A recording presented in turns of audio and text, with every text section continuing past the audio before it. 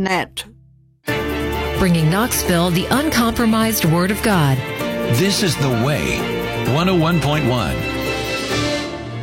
Current events, personal values, Political and social issues. Technology, wars, and tensions. Join us for the next hour to discuss and learn how the things happening in our world today point to God's prophetic word as signs of the times. Follow the signs,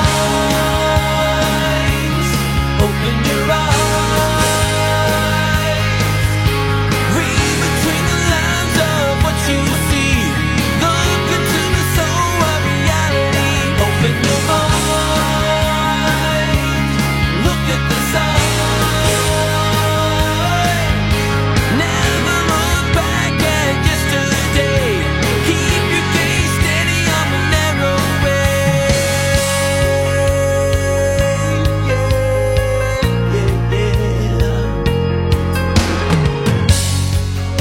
We've got rockets fired. We've got rockets potentially being shipped. We've got a major financial player getting ready to rock the banking world. And we've even got China ready to throw rocks. So get ready to have your prophetic world rocked as we look at the signs of the times. Our weekly review of Bible prophecy in the world's news for Friday, April 14th, 2023. Signs of the Times is part broadcast and part podcast because that's how we rock. And you know who else rocks? Our sponsor, Bob Johnson Insurance, a full-service independent agency featuring Erie insurance products to insure your home to the nursing home, from your home to the nursing home, and everything in between. For a personalized quote, you can contact Bob Johnson Insurance by phone at 865-922-3111 or online at bobjohnsonins.com. And you can reach us by going to thesigns.org with your prophecy question. You can share an episode with a friend or read these articles for yourself that we will share on our show.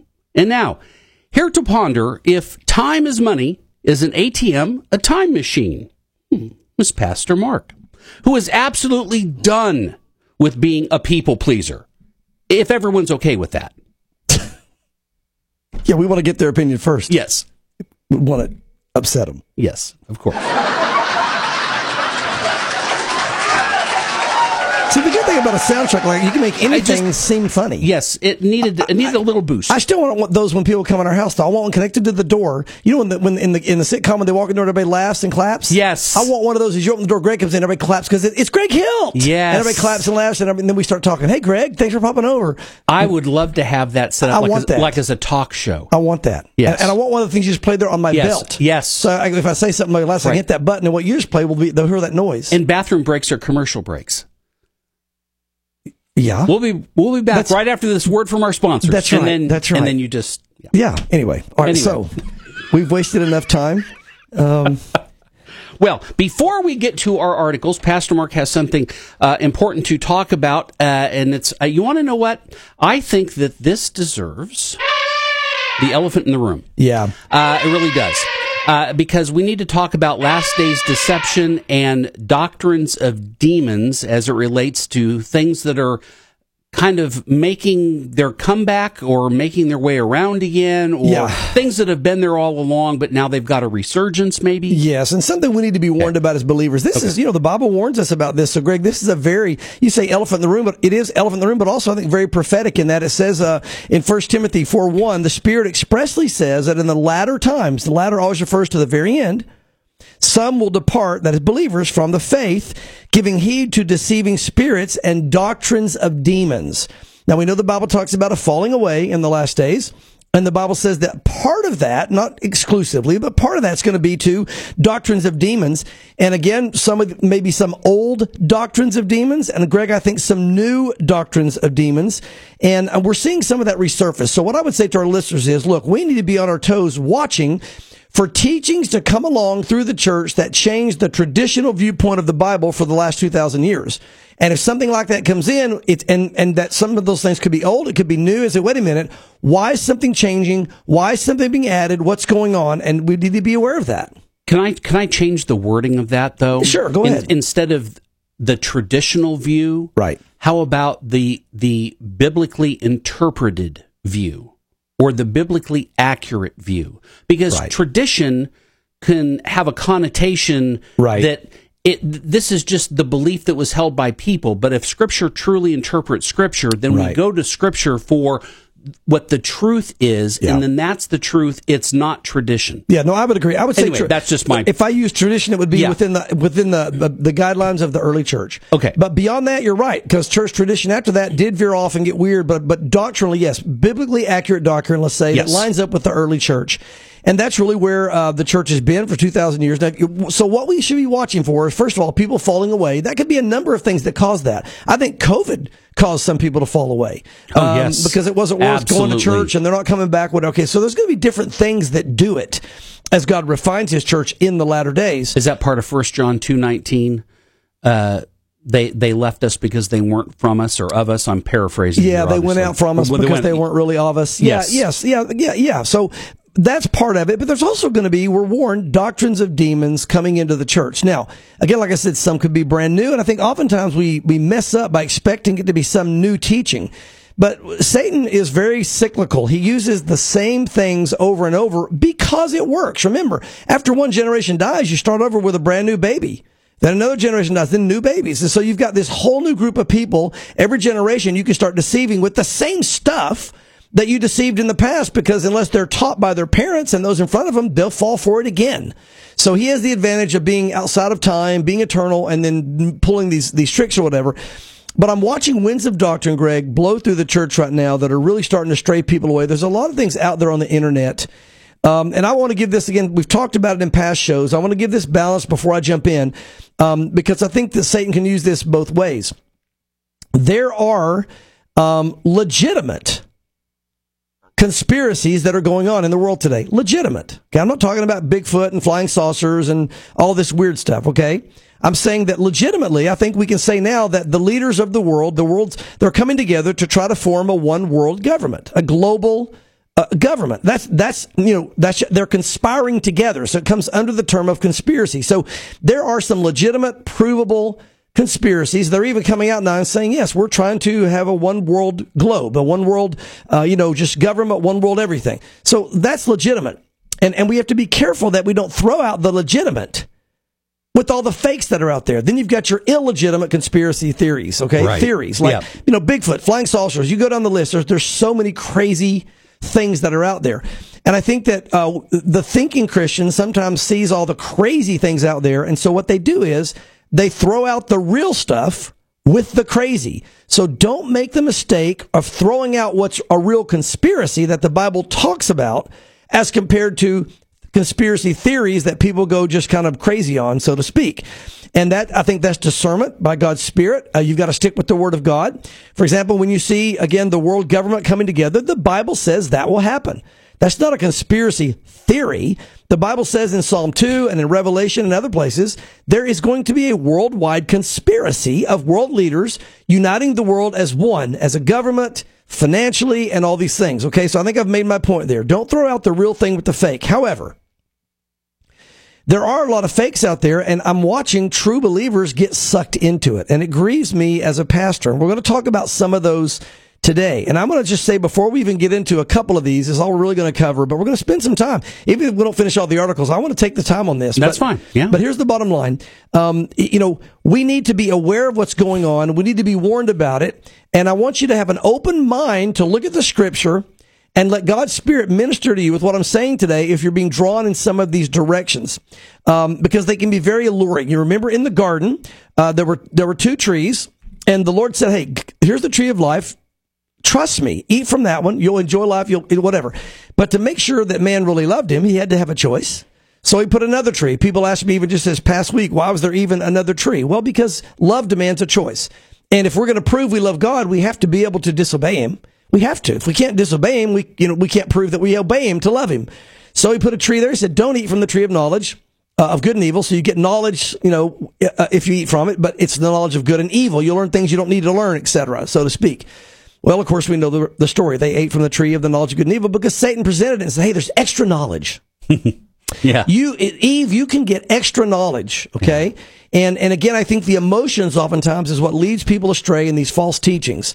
is to guard ourselves from this desire for extra knowledge. Look, I want all the knowledge that the Bible will give me. I want all the knowledge that God will give to mankind, right? But if we go outside the playground that God has given us and the fencing that God has given us for the knowledge that we're supposed to be investigating, then that's where deception. You say, why would God limit the knowledge? The only reason God limits any type of investigative stuff is when it's demonic. It's like you don't need to go find out what Satan is saying. You don't need to go listen to lies to find out he's a liar. Stay away from demonic teaching. Stay with the Word of God, the truth of God, what you know to be true. Be wise in what is good and ignorant in what is evil, is the way the Bible says it. So, I think what's happening, Greg, is that Satan is now presenting this age-old deception, the tree of knowledge. He's putting it out there saying, hey, there's stuff that God didn't, that people are trying to keep you from knowing. There's extra knowledge. And of course, it was known as Gnosticism back during the early church. Gnostic comes from the word knowledge in the Latin, gnosis. And it's where we get the word knowledge. And so, you have a higher knowledge. And what it was, they had this group of people that believed they had higher knowledge than the rest of the church. They had this insight. They had this whatever that nobody else could get. And then what happens is Satan, being the one who fell by pride, then feeds the pride of man. Hey, you are smarter. Hey, you are more spiritual. Hey, you do know more than the other guys, even than, pastors or whatever. And so here, read this book and read this book and read this book. And he begins to add in extra books and extra resources. And again, that's where we see with Mormonism. You come into the Book of Mormon, and all these, and you get this extra knowledge, or Jehovah's Witness, this extra knowledge, or whatever the case might be. So with that said, God has given us what he wants us to have biblically. And so the Bible was completed somewhere around 420 BC, Nehemiah, Ezra, the last books, recorded, written down. And then after that, that was pretty much it until the New Testament when Jesus came, as far as God giving us his word. And how do we know that? Well, we know that because the same books Jesus had were the same ones that date back to 420 and that we found in the Dead Sea Scrolls in the 300s. And so we know, and now we have the same Bible today they had then. We know that. So because of the Dead Sea Scrolls.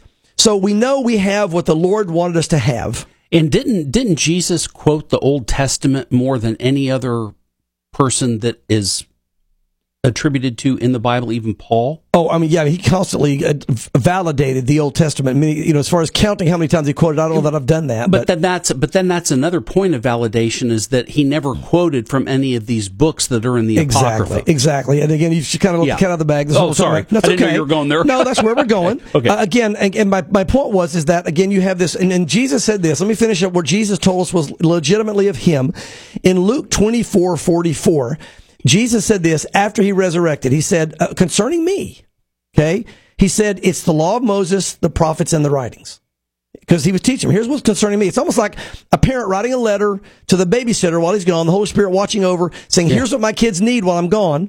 That's all. Don't go to the neighbors and ask them what they need. Don't bring, here's what they need, That's a good okay? way to put it, yeah. So it's, what was the law of Moses, the writings, and the prophets? That encompasses, in the biblical and Jewish terminology, Genesis to Malachi, what we call today the Old Testament. So Jesus validated the Old Testament the Jews had in his day, which we can now validate because the Dead Sea Scrolls is the same one we have today, of being Genesis to Malachi, Moses, the law, the prophets, the writings, etc.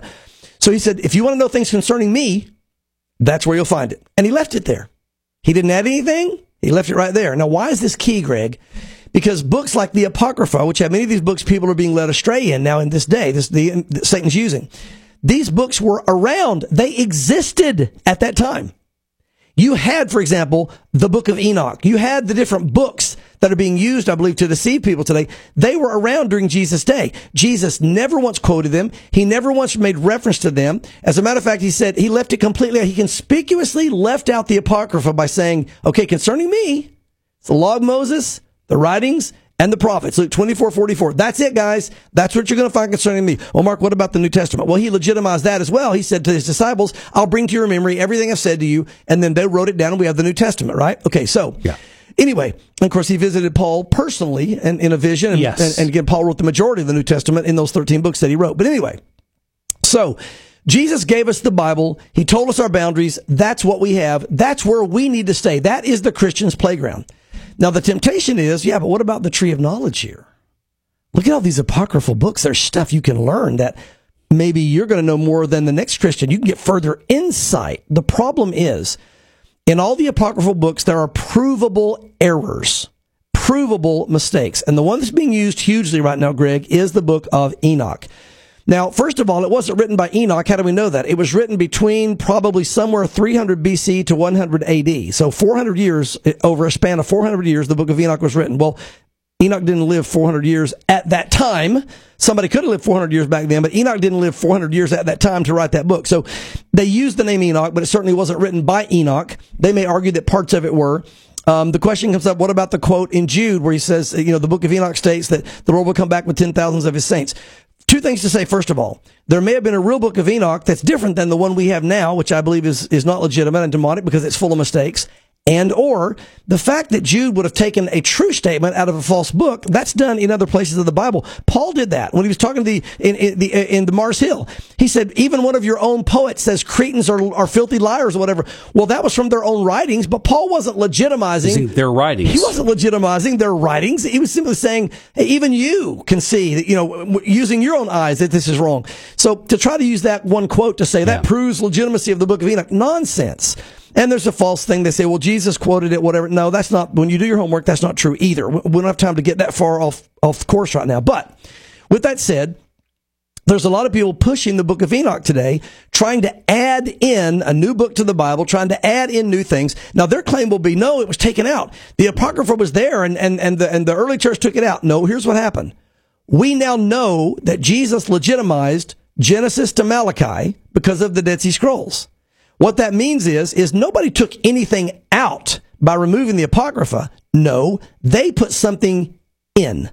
And they tried to put it in, and what happened is, Greg, the Apocrypha was added when the Septuagint was written in between 200 and the time of Christ, 200 BC, up to the time of Christ. The Apocrypha got added in to addition of that. And what I find interesting is, after those books were added in, Jesus took them back out. Jesus took them back out. And he made the correction. He said, concerning me, it's Moses, the writings and the prophets, Genesis to Malachi. That's it. No Apocrypha, no Enoch, nothing else. So he showed us where our playground was. He showed us where our boundaries of the Word of God was. He showed us where we need to stand, and that's where we need to stand. Now, it's coming in. I think a lot of guys out there on internet now are pushing this. It's demonic. The Bible says in the last days, 1 Timothy, there will be doctrines of demons. Enoch is doctrines of demons. Now you say, wait a minute, but maybe it's not. No, hold on. I've heard arguments. Well, here's the bottom line. Enoch is chock full of provable errors. Okay. And God doesn't make errors. When God speaks, his word is 100% accurate. Deuteronomy 18. Anything that's not 100% accurate is not of God. And the reason we have the books we have in the Old and New Testament is no one, contrary to what many people believe, no one has ever been able to prove an error, ever, or a contradiction or mistake. Only those things that are accurate and have life-changing power have been included in what we call the canon of Scripture or the Old and New Testament. Now, so all the Apocrypha books are chocked full of errors. Now, if you want to read them as mythology, or you want to read some, maybe there's even probably some accurate history in some of them, but you can't look at them as the Word of God. I would encourage people to stay away from Enoch because the temptation is to start giving it some kind of legitimacy. And the argument I've heard, Greg, about Enoch is, well, it's spiritual. Well, okay, wait a minute. Let's follow the logic. If it's spiritual, then what spirit is it? Well, it's God's Spirit. Okay, then why did God's Spirit write errors and mistakes? Okay, I think that solves it. It's not God's Spirit. So if you think it's spiritual, but we can prove it's not God's Spirit because it has provable errors, it must be the spirit of Satan. And I believe Enoch is most definitely doctrines of demons. And some of the errors that and again, people are following this stuff. I mean, it's got stuff like there are multiple gods. It brings down the deity of Christ. It talks about the council of gods giving the Father counsel in heaven. He receives, it's blasphemy and false doctrine that Jesus on purpose left out when he said, concerning me, this is what you need to look at. Now, I want to point out just some of the things of the book of Enoch, because listen, and then we have one other topic we'll hit before we're done. May spend the whole first half here. That's fine. But, again, I want you to hear some of the things, and these are not hard to find. Look, go out there online and look for errors in the book of Enoch, or the book of Enoch debunked. You'll find them, and they'll give you verse and chapter, and some of the things that Enoch did. First of all, there's a number of things that I could share about it. I'm not going to take the time now, but let me just give you 5 of the provable errors and ridiculous things in the book of Enoch. First of all, the book of Enoch, in chapter 6, verse 4 through 6, claims that Enoch or fallen angels made a deal on Mount Hermon before the flood. It says, let us all swear an oath, this is out of the book of Enoch, and all bind ourselves by mutual imprecations, these are angels supposedly talking, not to abandon this plan, but to do this thing. They swear all together and bound themselves by mutual imprecations upon it.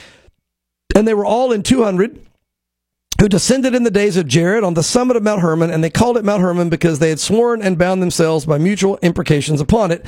In other words, they're saying that these pre-flood fallen angels named a post-flood mountain.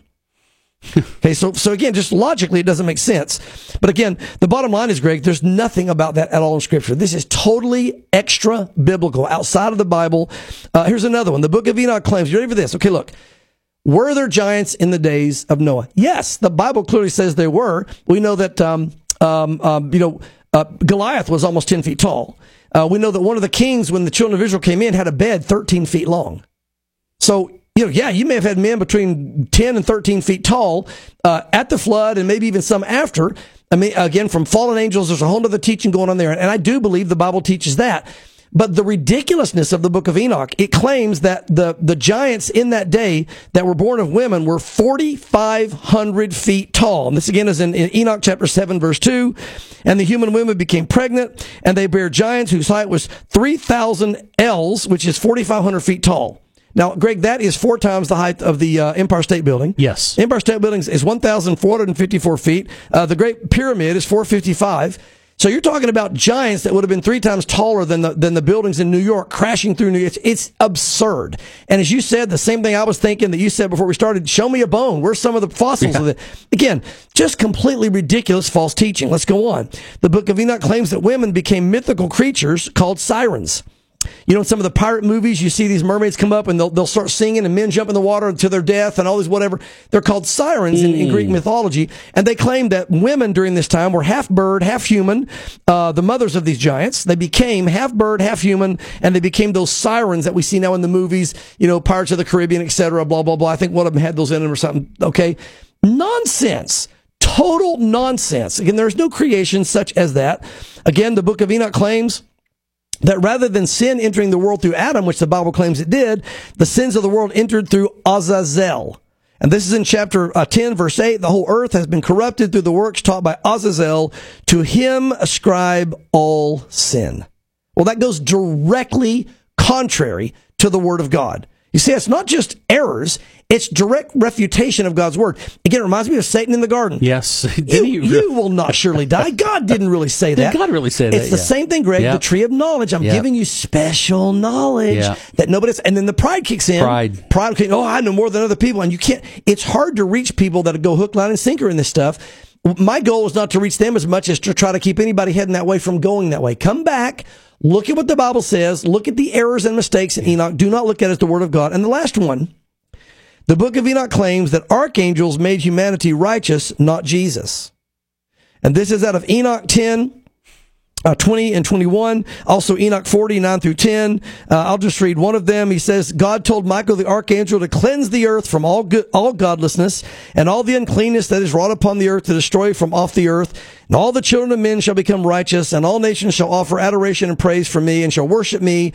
And the earth shall be cleansed from defilement, and from all sin, and from all punishment, and all torment. And he goes on and says, the first is Michael, the merciful and long-suffering. The second, who is set over all diseases and all wounds of the children of men, is Raphael.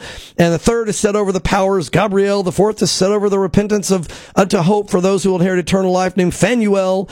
And these 4 angels of the Lord of spirits, and the 4 voices I heard in those days. So basically ascribing this authority and power to angels that was never given to them. Now, that's just 5 examples. Right. You can find many more examples of not just errors, but absurdities in the book of Enoch. And Greg, beyond that, flat out blasphemy. Just contradictions to the Word of God. Listen to me, fellow brothers and sisters out there. If you're being lured in by these false teachers online, run. This is not the Word of God. And by the way, people that I've talked to, Greg, oftentimes have made a comment, well, I'm just confused about this all right now. I'm just learning about the book. It confuses me. Who's the author of confusion? The Bible says that God is not the author of confusion, which means the author of confusion is Satan.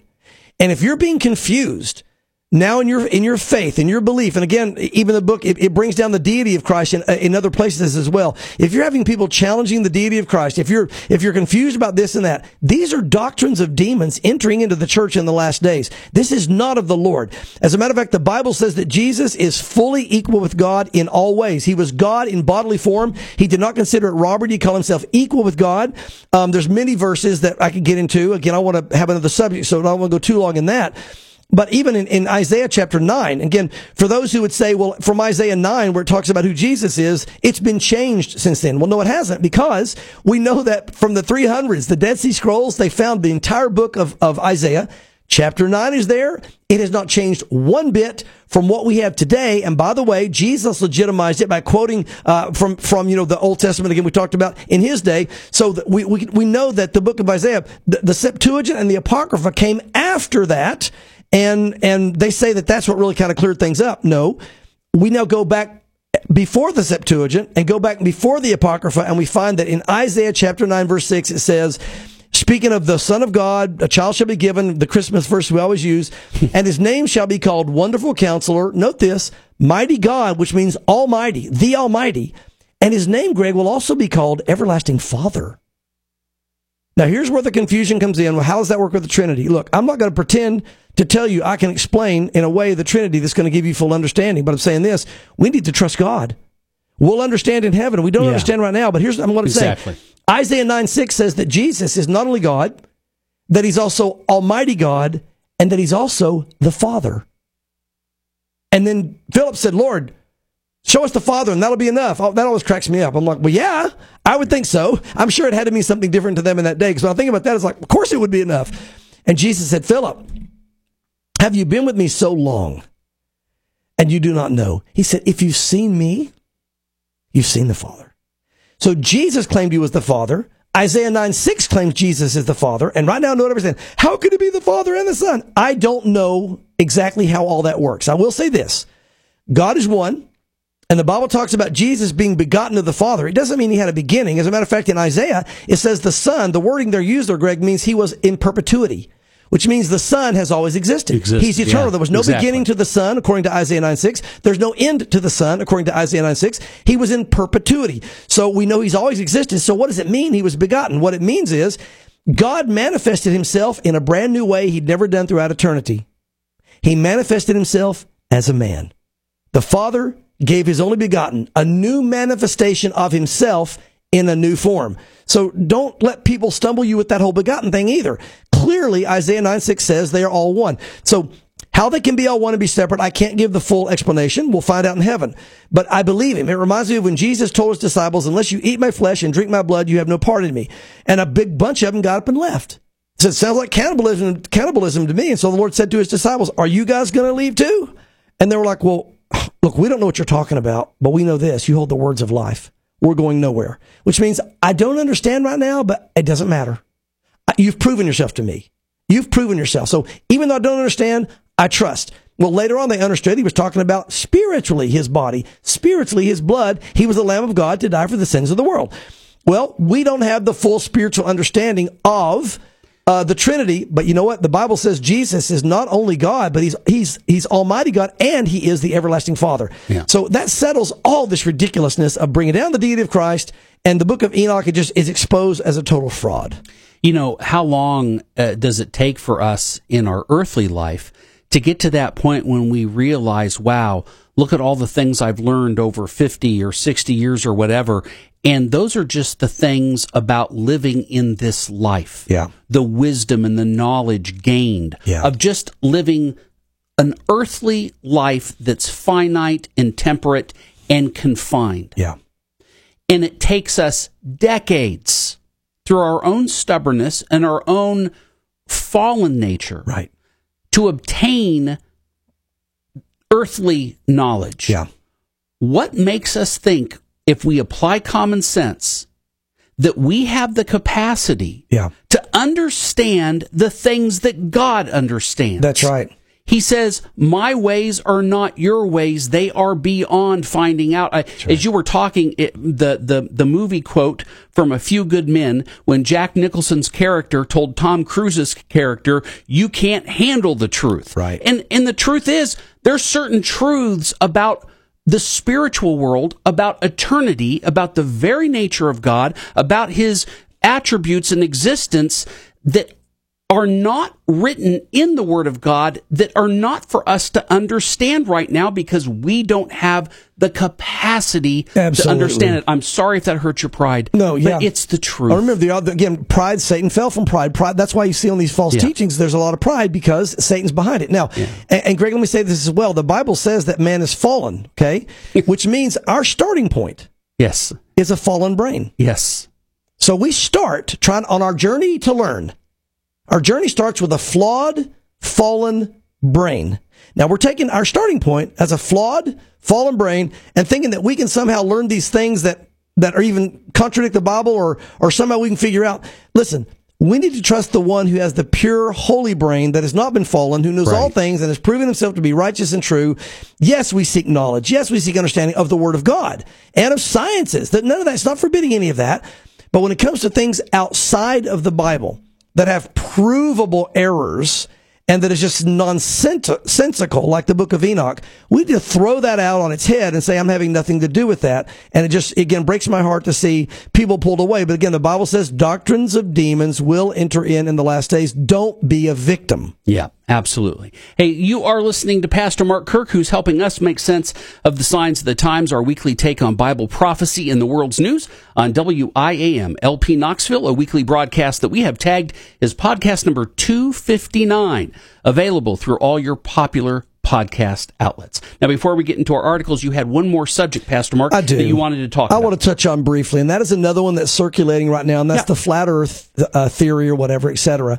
And again, I want to make an appeal to those out there that may have been looking into that and thinking, well, maybe it is, maybe it didn't. Look, I do not believe this is a salvation issue, but I believe it could lead to something that could affect someone in their salvation because, again, I do believe it's something that can lead into further deception. Now, let me just say this.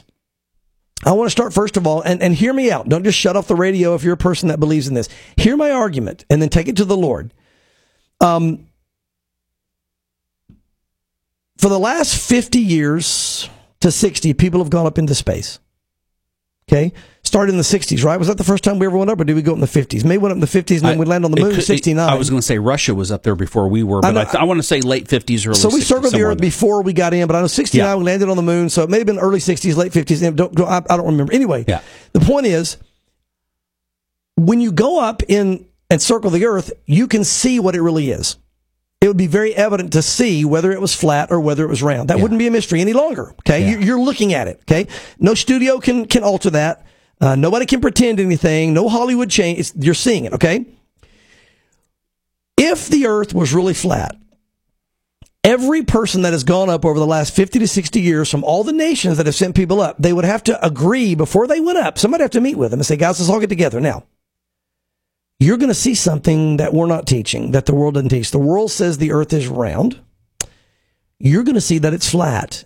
You have to give us a guarantee in writing or in some type of pact that you will not tell the truth.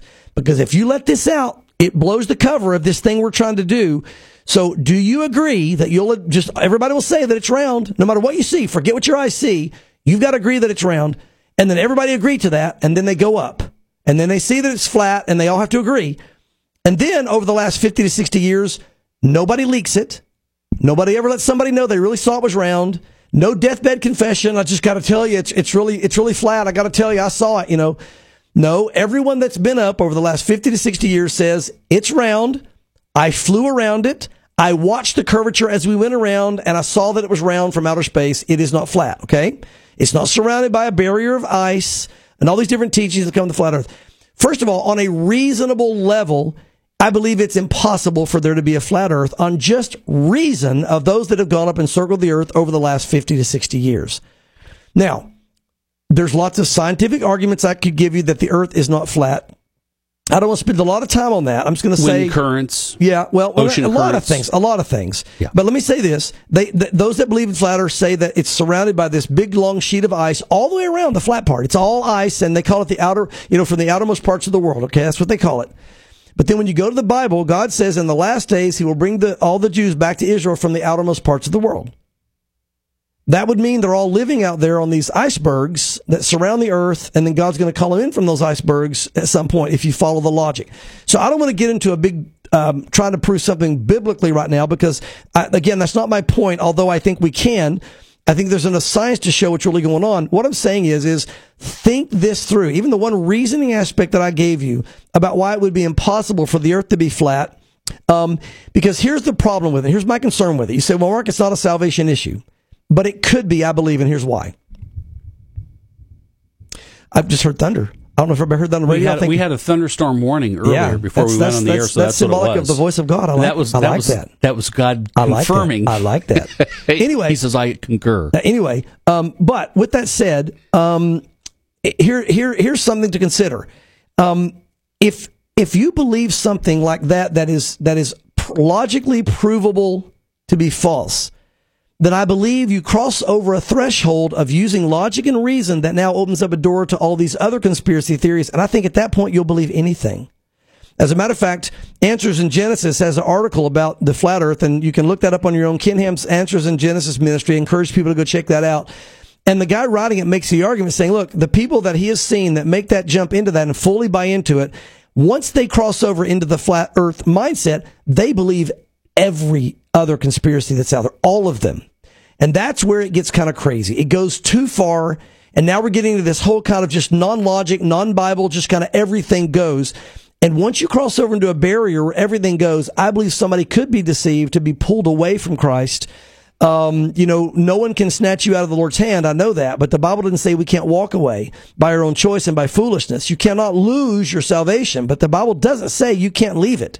Now, I'll leave that to you theologically to battle out on your own. I'm just saying I have a great concern about those that start believing some of these things that even by reason can be shown to be false, because it opens up a door now to further deceptions. And if we ever need to be on our spiritual toes, Greg, it is in this day. In the day when doctrines of demons are going to be coming in, we need to make sure that we are just on high alert. Look, here's the bottom line. Could there be something the Bible doesn't tell us that we're going to find out in heaven that was extra knowledge we could have gotten to? Maybe, I don't know. But I will say this. If we choose to stay within the confines of the Bible, every believer will be safe. Every one of you out there right now, if you choose to stay within the confines of Scripture that Jesus validated, like we just talked about earlier, you will be safe. But if you go outside that boundary, you may not be safe. And now you're opening yourself up to doctrines of demons, teachings of men, just reasoning, emotions, all kinds of things that can get you in huge trouble. So that's all I want to say on it. I want to get into some articles today. I know I spent longer than I planned, but this is something heavy on my heart. I'm going to be sharing with the body here in a couple of weeks, doing a teaching on this. We'll have it out there online, but it's really something that needs to be addressed in our day and age. Well, I'm just going to share a scripture verse very quickly. 1 John 4:1 says, "Beloved, do not believe every spirit, but test the spirits, whether they are of God, because many false prophets have gone out into the world." Absolutely. And that's the key. Test the spirits to see where they be of God, especially when somebody tells you, yes, but the apocryphal may not be the word of God because it has mistakes and errors, but it's spiritual. Well, okay, what spirit is it? Because if it's God's spirit, there won't be errors and there won't be mistakes. God doesn't make errors. God doesn't make mistakes. That means it has to be Satan's spirit. Run, fellow precious saints, run. Hold on to Jesus. Hold on to his confirmed word, and you're going to be fine. I would rather stand before him on that day and him say, you mean you only believed the Bible? What's wrong with you, Mark? You only believe the Bible? Now, he wouldn't do that, but I would rather have that happen than me stand before him and believe all these extra biblical things and him say, you did what? Why did you believe all this stuff that had all these crazy things in it and false teaching? Why did you believe that, Mark? Well, because it seemed real. Oh, my. Yeah. I had so much more reward for you. You know, I don't want to be that guy. I'd rather him chastise me for only believing his word, which he won't do, than him to chastise me for believing things outside of his word. I'll leave that with our listeners, and know my heart is simply a heart of love and brokenness, and I want you to be protected from the last days deceptions that I think have arrived. Yeah. All right, let's run to Israel. Let's do it. And take a look at a couple of articles here. Pastor Mark, from Israel National News, 3 rockets fired from Syria, and of course the IDF retaliates. Like they're going to sit on their hands like we do. And let me note here, look, 3 rockets coming in doesn't sound like a big story over there when they get rockets all the time. They're getting them from the north, the south. Why is this a big deal? Because this is a different region. You've been getting bombs from the north, from Lebanon. You've been getting bombs from the Gaza area. Now they're coming from Syria, which is where Russia is. So this is a new front, if you will, sending in rockets. It's been a while since they've getting the attacks from that area. 3 rockets launched from Syria toward Israel territory. 2 of them crossed into Israel territory. 1 intercepted. IDF spokesman unit said that the 2 of the rockets crossed into the Israeli territory. 1 fell in open areas, while the second one was intercepted. In response, the IDF artillery struck the area in Syria from which the rockets were launched. So again, of course, they're going to strike back, and you're going to see again that's going to increase tensions, because every time Israel defends themselves, somebody gets mad because so many people want to destroy Israel, namely Satan himself. The Jerusalem Post is reporting that Israel is seeking U.S. support for IDF buildup as experts are predicting an Iranian strike. Now, this is huge. This is huge. I've been saying one of the things that could push Iran to attack is if Israel strikes. So watch this, fellow believers. The IDF's military intelligence directorate informed the upper echelon on Thursday that Israel was closer to war than to restoration of calm. A top defense official sought United States support to bolster IDF forces, as a security expert on Thursday predicted that Israel might have to strike Iran within a year to halt its nuclear program. And again, he spoke after a meeting with U.S. Undersecretary of Defense for Policy Colin Kahl in Washington, which took place as Israel remains in danger of an immediate war on all borders, Gaza, Lebanon, Syria, after rockets launched that we just read about. So the bottom line is, look, something's going to be those hooks in the jaw that's going to pull them down. And again, we talked about it. If Iran, even though they know that Israel's military is stronger than they are, if they get upset enough, then they're going to move. And this may be what does it. Watch this. If they strike Iran, that's a big deal. Big deal.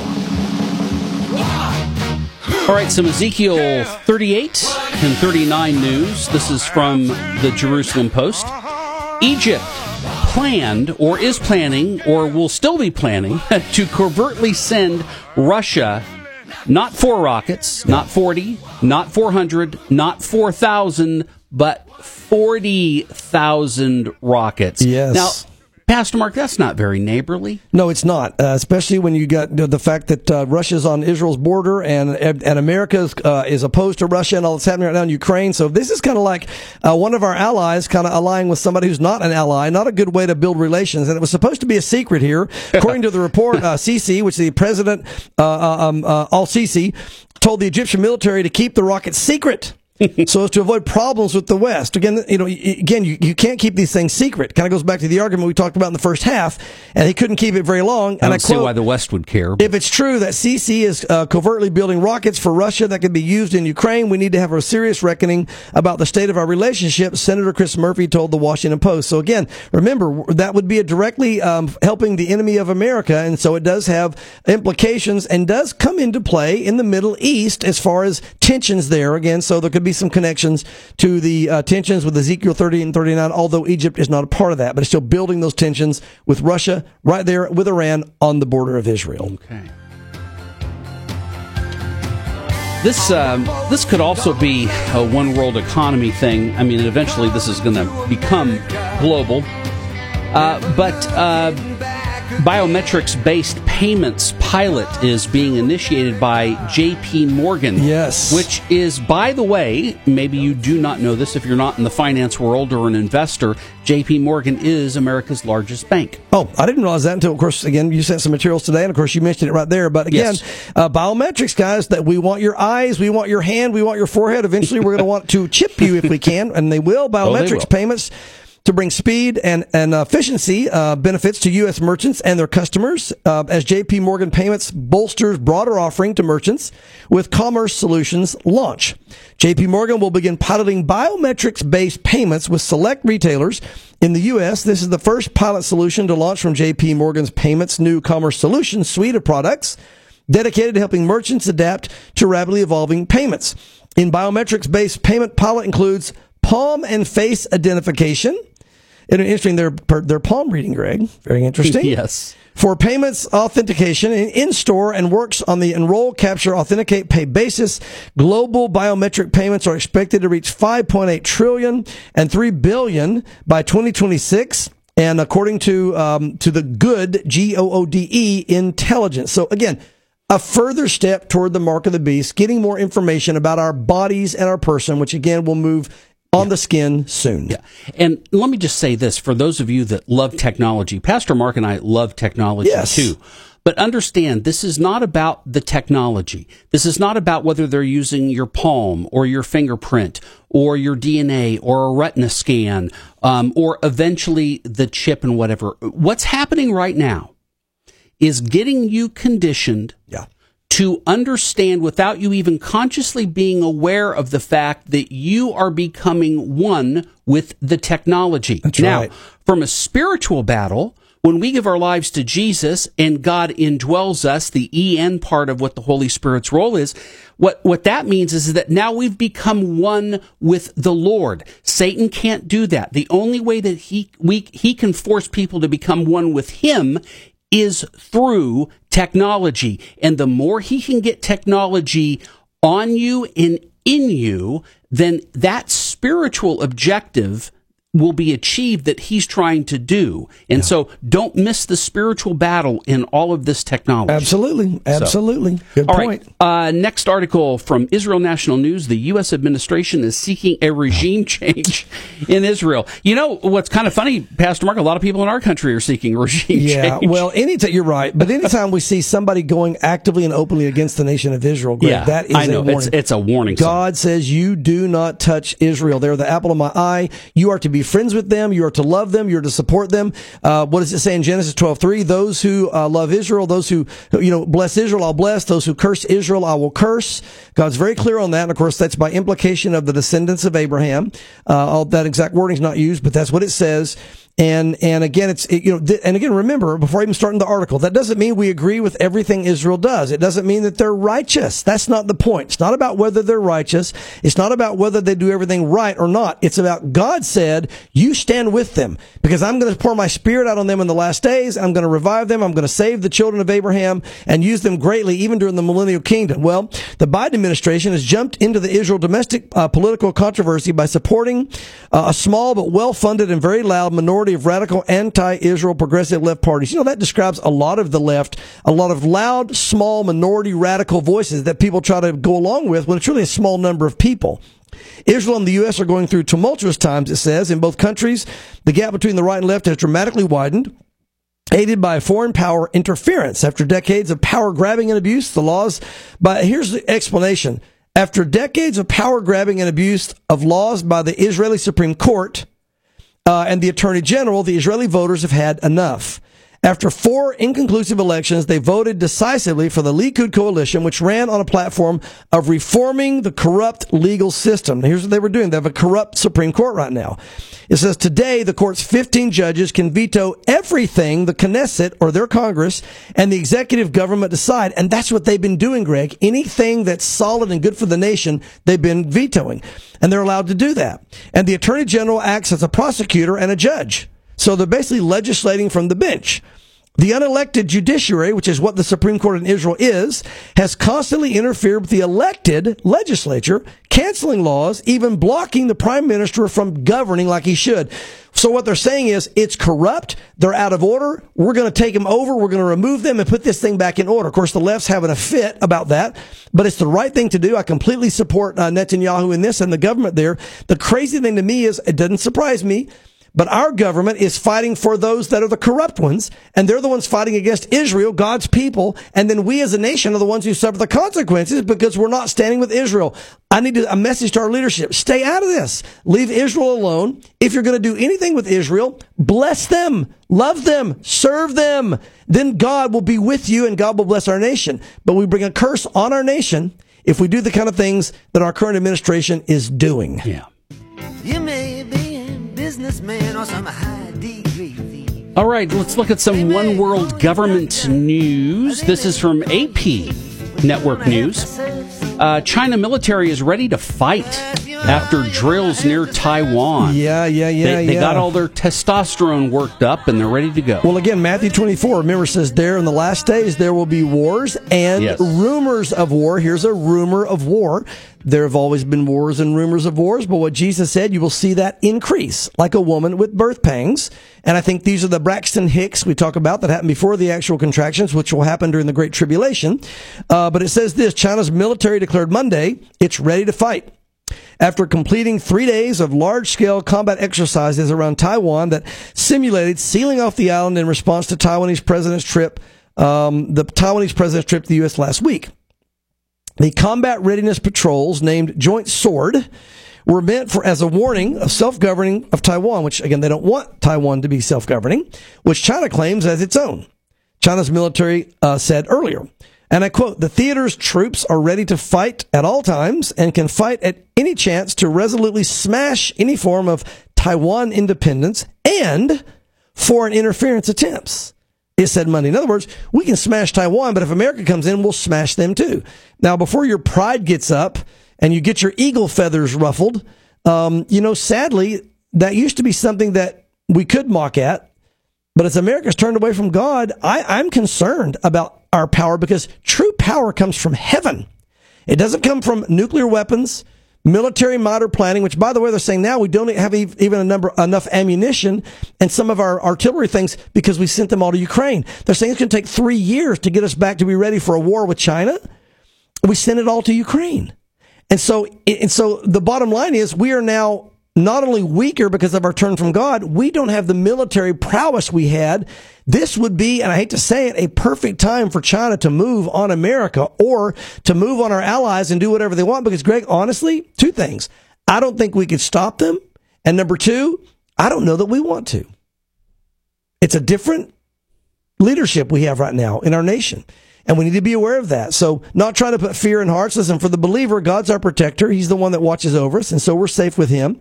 But at the same time, I used the analogy Wednesday night. I think of Samson. Samson kept his power from God as long as he kept his covenant with God. And that is, he kept a promise to not cut his hair till he died. It was a Nazirite vow in that day. And he let his hair be cut and he lost his power. And it's interesting. It says, and he got up to go out as before to fight the Philistines, but didn't realize that God wasn't with him. Well, America, we've in large part abandoned God and turned away from our commitment to God as a nation. And Greg, if we try to get up and go out as before, I'm not sure we're going to have very good results. It might just be like Samson. Our hair may have already been cut off. Yeah. Well, and that's a good point to make. The true power wasn't necessarily in the length of Samson's hair. That's right. The length of his hair was representative of the covenant that was made and the power that was given him because he maintained the covenant. Amen. But when he got rid of it, then the true power was gone, and that was the Lord. The Lord left him, not that he realized his locks had left him. That's right. Or that his locks were cut. It didn't say that. So that's right. Good point. That's right. Yeah. Absolutely. Okay.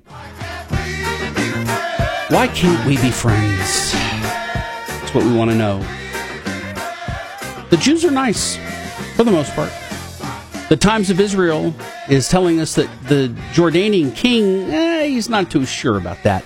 He says the Muslims have a quote-unquote duty to deter Israeli escalation in Jerusalem. Yeah. Are they really escalating? What are they doing? Well, again, I think part of this, too, is saying, look, you guys have a responsibility as well to keep things from getting out of hand. So it's not just a rebuke like saying the Jews are this. I think he's also saying, look, guys, you guys have to safeguard, but also keep things from escalating. Let me read this, and I'll talk a little bit about the setup going on in Israel right now. Jordan's King Abdullah II expressed on Sunday a commitment to safeguard Jerusalem's holy sites in a meeting in Amman with Muslim and Christian religious leaders from the city. And I quote, "It is the duty of every Muslim to deter Israeli escalations against holy sites in Jerusalem." The king touted a long-time commitment to preserving peace and harmony at Jerusalem's Flashpoint Temple Mount site, which houses the Al-Aqsa Mosque compound, or the Noble Sanctuary, as they also call it, Islam's third holiest site. The Temple Mount is revered by Jews as the historic location of two Jewish temples, which it was, making it Judaism's holiest site. Jordan views itself as a custodian of the Temple Mount, a status Israel does not recognize, though it acknowledged the kingdom's special role at the site in the country's peace treaty. Jordan in 1994 became the second Arab country to recognize the sign a peace treaty with neighboring Israel and Egypt. So here's the deal. When in the 67 war, actually the 72 war, no, 67 war, I believe it was, they retook the Temple Mount. Jews did, but rather than just claiming sovereignty over it and just saying nobody up here but Jews, they allowed Jordan and the others that were there at that time to kind of oversee it, Greg, to keep World War III from breaking out. And so that's kind of the role. They kind of see themselves in Jordan as kind of the keepers of the Temple Mount, although it's in sovereignty of Israel. And so what they're saying is that there's been an uproar because of Passover. There were a lot of just tensions that were going, et cetera. They had to storm the Al-Aqsa Mosque and all that. The Jewish police did and all. But again, he's just saying, hey, look, the Muslims are still in control. Everybody relax. That's going to change soon. The Muslims will keep control of their half of it, but the Jews will be given the other half because the Bible says the Antichrist is going to let them rebuild their temple. And I think you're going to see working toward a dividing of the Temple Mount soon. So keep your eye on that. Very interesting. Anytime they talk about the Temple Mount, I find it interesting. It absolutely. All right, Pastor Mark, let's get to some good news after all that other news. Yes. This is from ChristianHeadlines.com, and hopefully this truly is good news. Yeah. Former Nickelodeon show creator launches cartoon to teach kids about the Bible. And the only reason I say it is because not necessarily everything on Nickelodeon is wholesome and again, or biblically accurate. I already see some things I have an issue with here. One thing I'll mention. However, at least they're pointing kids to God. So that is some good news. Yes. The creator of the hit Nickelodeon show The Fairly Odd Parents has launched a new series that aims to teach children about God, the Bible. Butch Hartman and his wife Julianne recently released 6 episodes of the 40-episode cartoon called The Garden. The animated show is centered around characters Lenny the lion and Lucy the lamb. The show also includes an app and a companion Bible that features illustrations of the characters from the series. And I quote, "Our point is to get Scripture as early into the hearts of children as we can." This is good. Butch told the Christian Post in a recent interview. Now, here's the part that, I think it's going to be good, but there's some things that maybe don't present God the way that really I think children should see him. But you'll see when I read it. Okay. Lenny and Lucy live in a garden together with everything that's beautiful growing, and they talk to God, whom they refer to as the boss.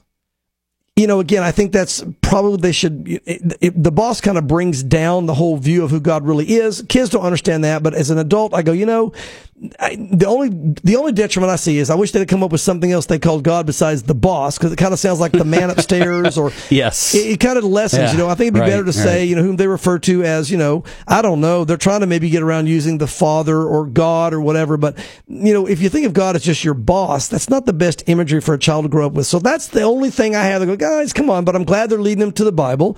It goes on. God, who comes down as a rainbow, talks to the characters and gives them assignments and tasks. However, they can only complete the tasks well after they turn to Scripture.